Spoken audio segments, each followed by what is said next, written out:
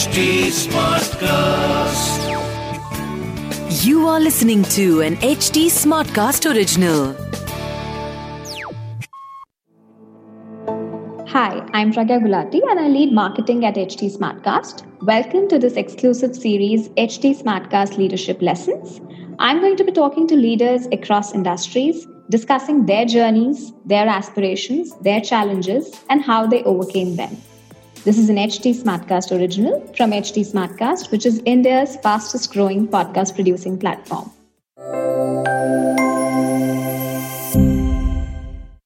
So for this episode, I'm very glad to welcome Dr. Gitanjali Chopra. Dr. Gitanjali Chopra is an academician, researcher, columnist, and a philanthropist with over 10 years of experience in research and administration. She's been a journalist, she's acted in a TV show, she's tried her hand at radio jockeying, and received laurels for her books and other publications. In 2014, she set up her NGO, which is called Wishes and Blessings. Wishes and Blessings is a unique platform for helping the underprivileged. Today, the NGO has more than 20 centers across 4 states and works on multiple causes, including food for all, accessible education, healthier lives, and elder care. Hi, Gitanjali ma'am. How are you? Hi, Pragya. I'm doing well. How about yourself? I'm good too. Thank you so much for joining today. It's a pleasure to have you. My pleasure completely. Thank you. So I want to know from you, from where you were in a different field altogether, right? You were a journalist at one point of time. So from where did this idea of Wishes and Blessings come? What inspired you to start Wishes and Blessings? So Wishes and Blessings is like a baby. It's like a dream come true for me. It's not something that I was born with, or it was like, a childhood dream or aspiration. It's something that just came along while I was doing other things in life. I think, like most of us, I too, while growing up, had different aspirations, 101 things that you want to do, what you want to become, what you want to achieve. And I think I did try my hands at almost everything. I began my career as a journalist after doing journalism from Lady Shri Ram College. And for the first couple of years, I was a journalist, a print medium journalist where I used to write. Then I went on for further studies, a master's in international politics. In between, the creative part always got the better of me. So I did try my hands at radio jockeying. And at one point, I even had a small business, to do with handmade paper. And so on and so forth. There were a whole lot of things that I tried out. And I think I was enjoying every phase of life, but somehow I wasn't completely satisfied. And before I knew it, I had a PhD and I was, I landed myself in a plus job at one of the leading think tanks of Asia, not just India, Center for Policy Research. And I was, a full-time fellow there. And it was just while I was there that, there was something in me which was that I wasn't completely satisfied. I mean, there was really nothing that was lacking. It was a very good job. I was able to voice what I wanted to say. I was working in the field of non-traditional security. I was traveling abroad, giving lectures, writing books, writing op-eds, so on and so forth. But, I was happy, but there was something amiss. And I think it was an experience that I had during my tenure at Center for Policy Research, which kind of, completely changed everything for me.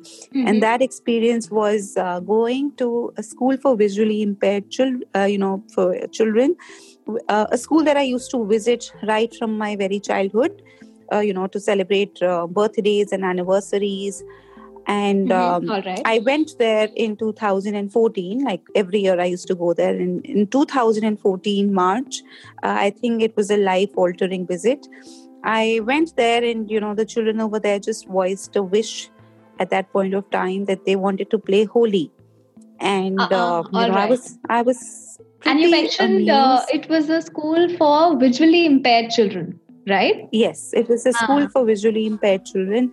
And in fact, I think my association goes back to this school, to my very childhood, because like I mentioned just now that, for every birthday or a special occasion, my late grandfather used to take us there, my entire family, for celebrations. And, belonging to a Punjabi family, philanthropy and charity is a part of our DNA. So we used to go there every year to celebrate occasions. And after my grandfather passed away, a year after, I went back to that school on his birthday to kind of celebrate with the children there. And these group of children just told me that Holi is around the corner and we would like to play Holi. And honestly, Pragya, I was completely taken aback because A, I didn't like Holi as a festival. B, I thought to myself that these are children who can't see. They're like 90 to 95% visually impaired. And, Holi being a festival of colors, how on earth are they going to play Holi? So I was very taken aback. But I said, okay, I just told them, okay, let me see what I can do about this. And I went back and... If I was just to recall the exact happenings, I remember I was pretty, I was stunned and I honestly did not know how to go about stuff. But then I thought to myself that, these children meet so many well-wishers and, donors and other people who visit them on a regular basis. Why have they really chosen me as opposed to anybody else, to kind of voice this wish of theirs? So I went back, and next day I went back to my workplace, CPR that time. And, I just shot out a quick mail to some of my colleagues. I remember that time we had something known as Yahoo groups. And I sent out this Yahoo group mail saying that, something very peculiar happened. And I met these children and they, they're visually impaired, but they want to play Holi. And what do you think we should do? And I remember I just, shot out that mail and I'd gone out for a meeting. And when I came back to my room, my desk was flooded with envelopes. And when I opened those, there was money in it. 100 rupees, 200 rupees, 500 rupees. And there was one with 11 rupees in it. And there was a note which said that, go for it, we're with you. And I thought to myself, what do I go ahead with? It was almost like I had not asked anybody for any help. I had just asked them, their thoughts. And long story short, I collected all that money, put in whatever was missing and, bought colors, bhujia, fruity, gathered a few volunteers who were primarily friends. And we went and we played Holi in 2014. And believe me, that was the first Holi I actually enjoyed, because before then I used to hate Holi as a festival. And today Holi is my most favorite festival. And, playing with those children actually gave me, it was the best experience of my life. I came to know what unadulterated joy and happiness is. These children could not see, yet they were so, their happiness was so pure. They were having so much fun. And it was actually, looking at life and looking at them and saying that, this is life. This is life. And I often say that I found my vision for life, in the company of visually impaired children, or visually impaired children gave me my vision for life. And so that was my life altering moment where I said that, I hadn't decided that this is going to be my full-time profession, or, I'm going to dedicate my life to this. Nothing of that sort. I just thought that, this is something which I'm really liking, and this is something that I would like to do. I was still working at CPR, and I remember I went back to CPR, and I was like, these children, they just kept coming to me, in the sense that, their images kept coming in front of my eyes while I was working and stuff. And I found myself going back to that school over and over again. Usually I used to visit the school once in 3-4 months on some occasion. But within, I think, a week or 10 days of that Holi party, I found myself in that school almost 4 to 5 times. And I realized that, this was making me extremely happy. And long story short, within a month and a half of playing Holi with those children, I ended up setting up Wishes and Blessings. So that was the start, so of beautiful. Wishes and Blessings. How did you come with this name? It's so beautiful, Wishes and Blessings. So what was the thought behind this? So a lot of thinking actually went into, what I should name this venture. And then it just went back to that one small wish of these children, that they wanted to play Holi. And and it was actually a blessing that I knew the right kind of people who believed in me, who supported me, and we Nice. were able to spread our blessings. So the name is like very simple. It's based on a very simple thinking that a lot of us, in fact most of us, have unfulfilled wishes, and some of us are more blessed in terms of fulfilling those wishes and spreading our blessings, and what we get in return are also blessings. So that's the story behind the name Wishes and Blessings. Right. And how has been your experience so far? I think if I was to say just one word, that word would be a roller coaster ride. Every All single right. day is a new challenge. Every new day, new things come up. Lots of smiles, some tears, ups and downs. So it's been a roller coaster, but it's been very fulfilling and very exciting and very challenging. So let's talk about the exciting part first, and then we'll talk about the challenging part. So, any success story or any achievement that you're very proud of till now? I can't really single out on any one achievement, because I feel that, every time you give hope to someone, every time, tears turn into smiles, every time, there's a smile that just crops out of somewhere is an achievement in itself. So it would be very unfair for me to, say any one particular thing. Yes, there have been very many exciting things, something as special as rescuing a child from the streets, from rag picking, putting her into a school. And today she's a national level football player. So, that's a success story. Rescuing people from the street who've been abandoned by their children, beaten black and blue. And today they formed relations with us. They treat us as their own daughters or granddaughters, and they're living happily in our old age home. That is a success story. And just the fact that, rag pickers, children who were rag pickers once are now, rank holders. That's an achievement. People have stopped stealing and, started working. So I think you see everything as an achievement. And I think that's something that also motivates us to, carry on.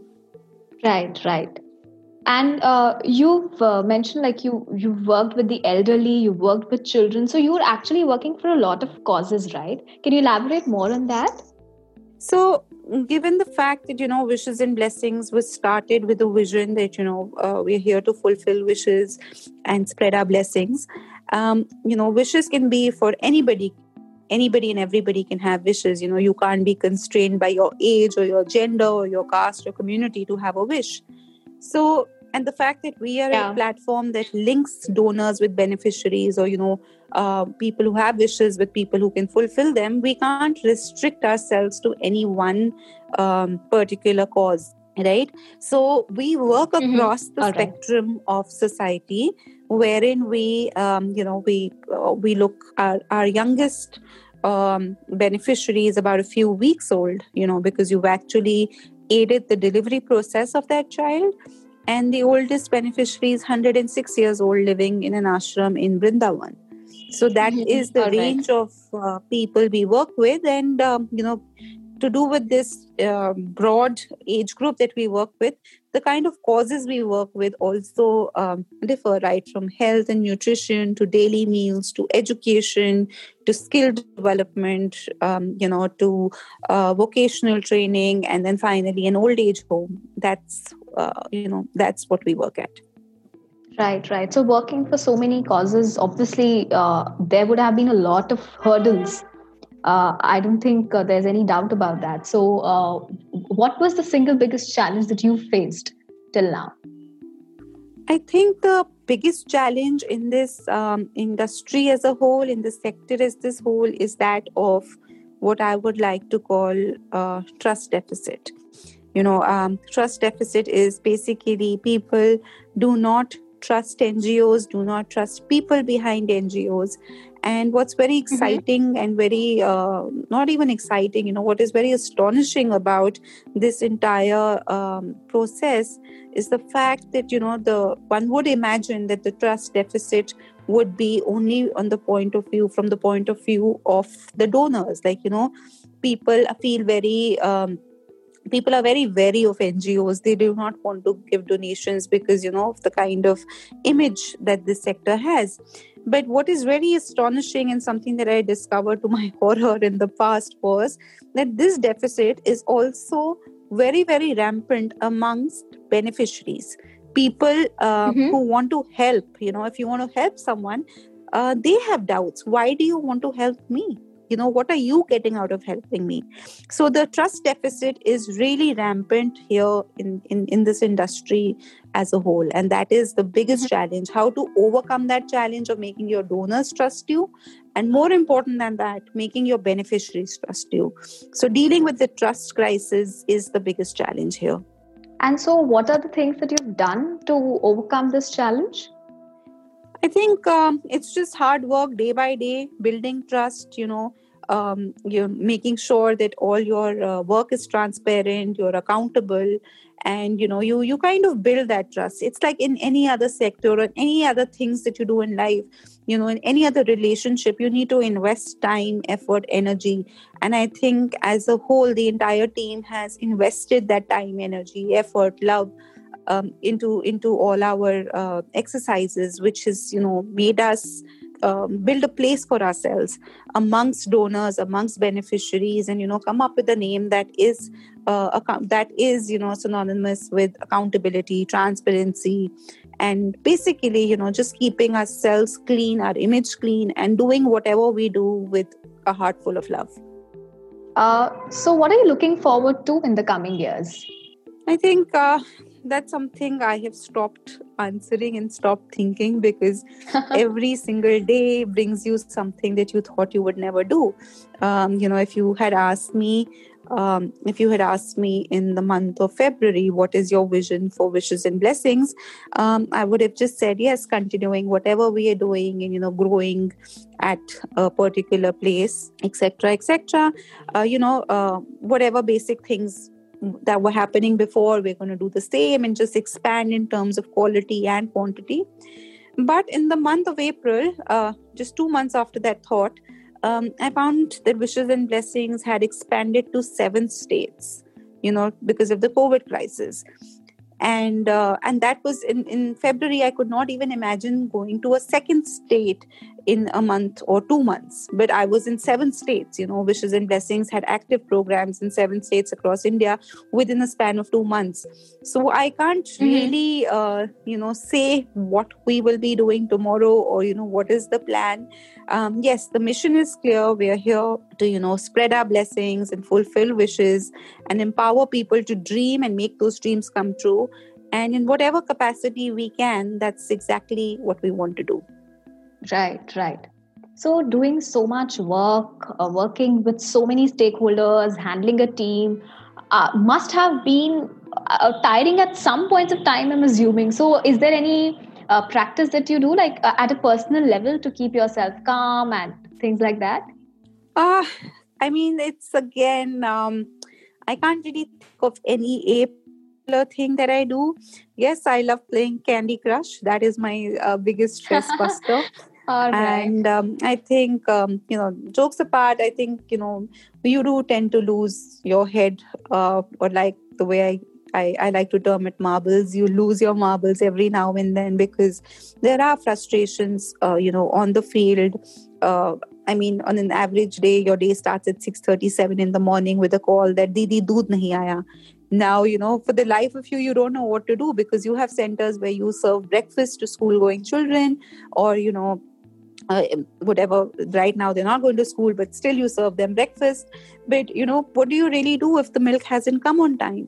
But you can't just, scream. Even if you're sleeping, you can't just scream and say that, why are you calling me for that? You just have to be composed and calm at all points of time, as opposed to a call saying that, an uncle has fallen sick in the old age home and needs immediate medical attention. Now, if you're at the other part of the city, there's really nothing you can, do at that particular point of time. Or, you just get a random call that such and such corporate has withdrawn CSR, support, and now this program doesn't have funding. So the challenges are many. They can be very, very small, and they can be huge. So I think there's no one set practice, because every challenge is different, and you need to have different sets of resorts to get back on ground with them. So I think there is not, I can't give you an answer in terms of, one model fits all. Everything is custom made like everything else in Wishes and Blessings. Right. So is there any advice that you have for people who want to pursue a career in the social sector? I honestly don't feel that I'm anybody to give advice on, or career counseling.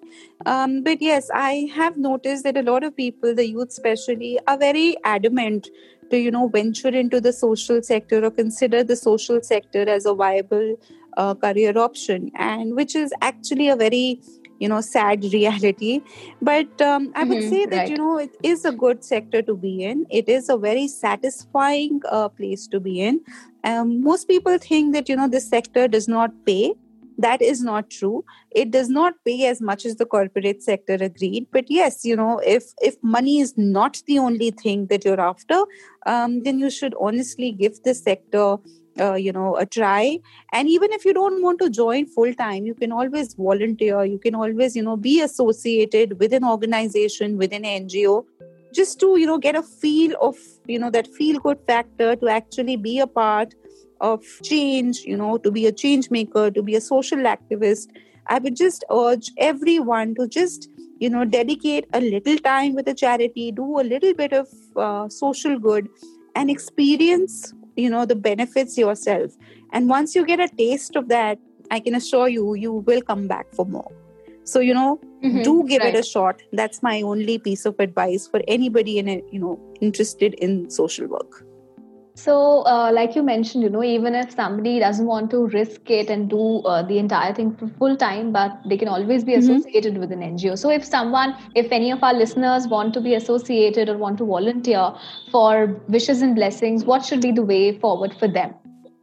So we have at Wishes and Blessings, we have a very exciting program called Squad for Change, which is basically the volunteering wing. And what makes our volunteering wing different from the others is that, it's open to anybody and everybody who wants to join. So we have school-going children, as a part of that wing. And we also have retired army personnel as a part of that wing.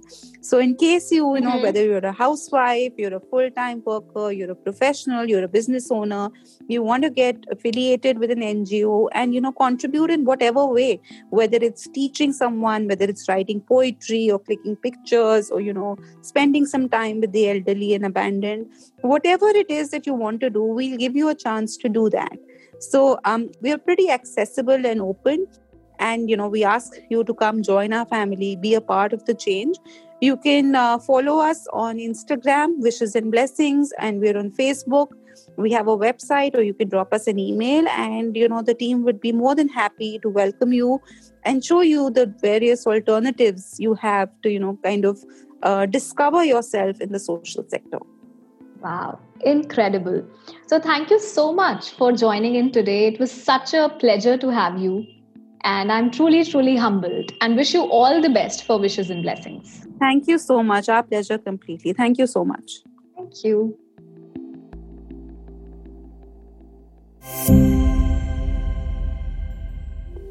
So if you have any feedback or would like to feature in HT Smartcast Leadership Lessons, you can ping me at @Pragya Gulati on LinkedIn. You can also write to us at @HT Smartcast. HT Smartcast is present across social media platforms, including Facebook, Twitter, Instagram, YouTube, and LinkedIn. For more such podcasts, go to htsmartcast.com. Thank you. This was an HT Smartcast original. HT Smartcast.